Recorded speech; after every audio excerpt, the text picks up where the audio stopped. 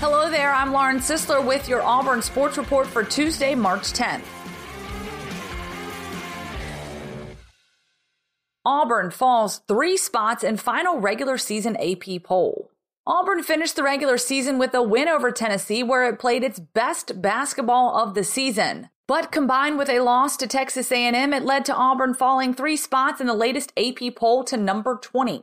The Tigers got their 25th win when they beat the Volunteers. They shot 50% from the field and 48% from 3 to carry them to victory. Senior guard Samir Dowdy had a career-high 8 3-pointers in the game.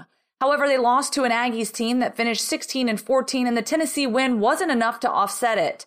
Auburn has fallen 9 spots in the last month. Auburn's latest NCAA tournament projections entering SEC tournament. The regular season wrapped up over the weekend with Auburn closing out its schedule with a statement win against Tennessee on the road to add another Quadrant 1 win to the resume. The 22-point victory also helped Auburn secure the number 2 seed in this week's SEC tournament, where the Tigers will play either Missouri or Texas A&M on Friday at 6 p.m. in Nashville, Tennessee, in the tournament's quarterfinals. With Selection Sunday less than a week away and Auburn 3 wins away from its second straight SEC tournament championship, here are a couple of projections. The bracket matrix, which weighs projections from 99 different sources, currently has Auburn as the final 5 seed in the field, and ESPN's Joe Lunardi has Auburn as a 5 seed in the South region, with the Tigers playing 12-seeded Liberty in the first round in Sacramento, California. For more of those projections, check out Tom Green's post on AL.com. Charles Barkley wants to build affordable housing to replace eyesores in his hometown of Leeds. Charles Barkley wants to build affordable housing in his hometown of Leeds, but he doesn't want to work with any politicians in the city to do it.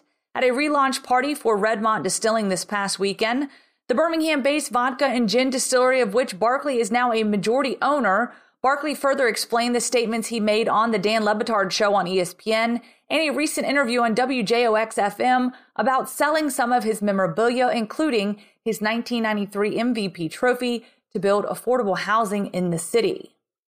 In Leeds, we probably have 20 to 30 eyesores in the Black community, Barkley told AL.com.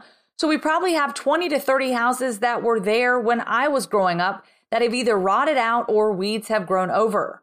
I'm trying to get the city to give them to me, he explained, and I want to build affordable housing. I'm going to build the houses myself and sell them and put the money into a trust for the city to use, not for the politicians to use. That's a wrap on your Auburn Sports Report. I'm Lauren Sisler. Thanks for listening.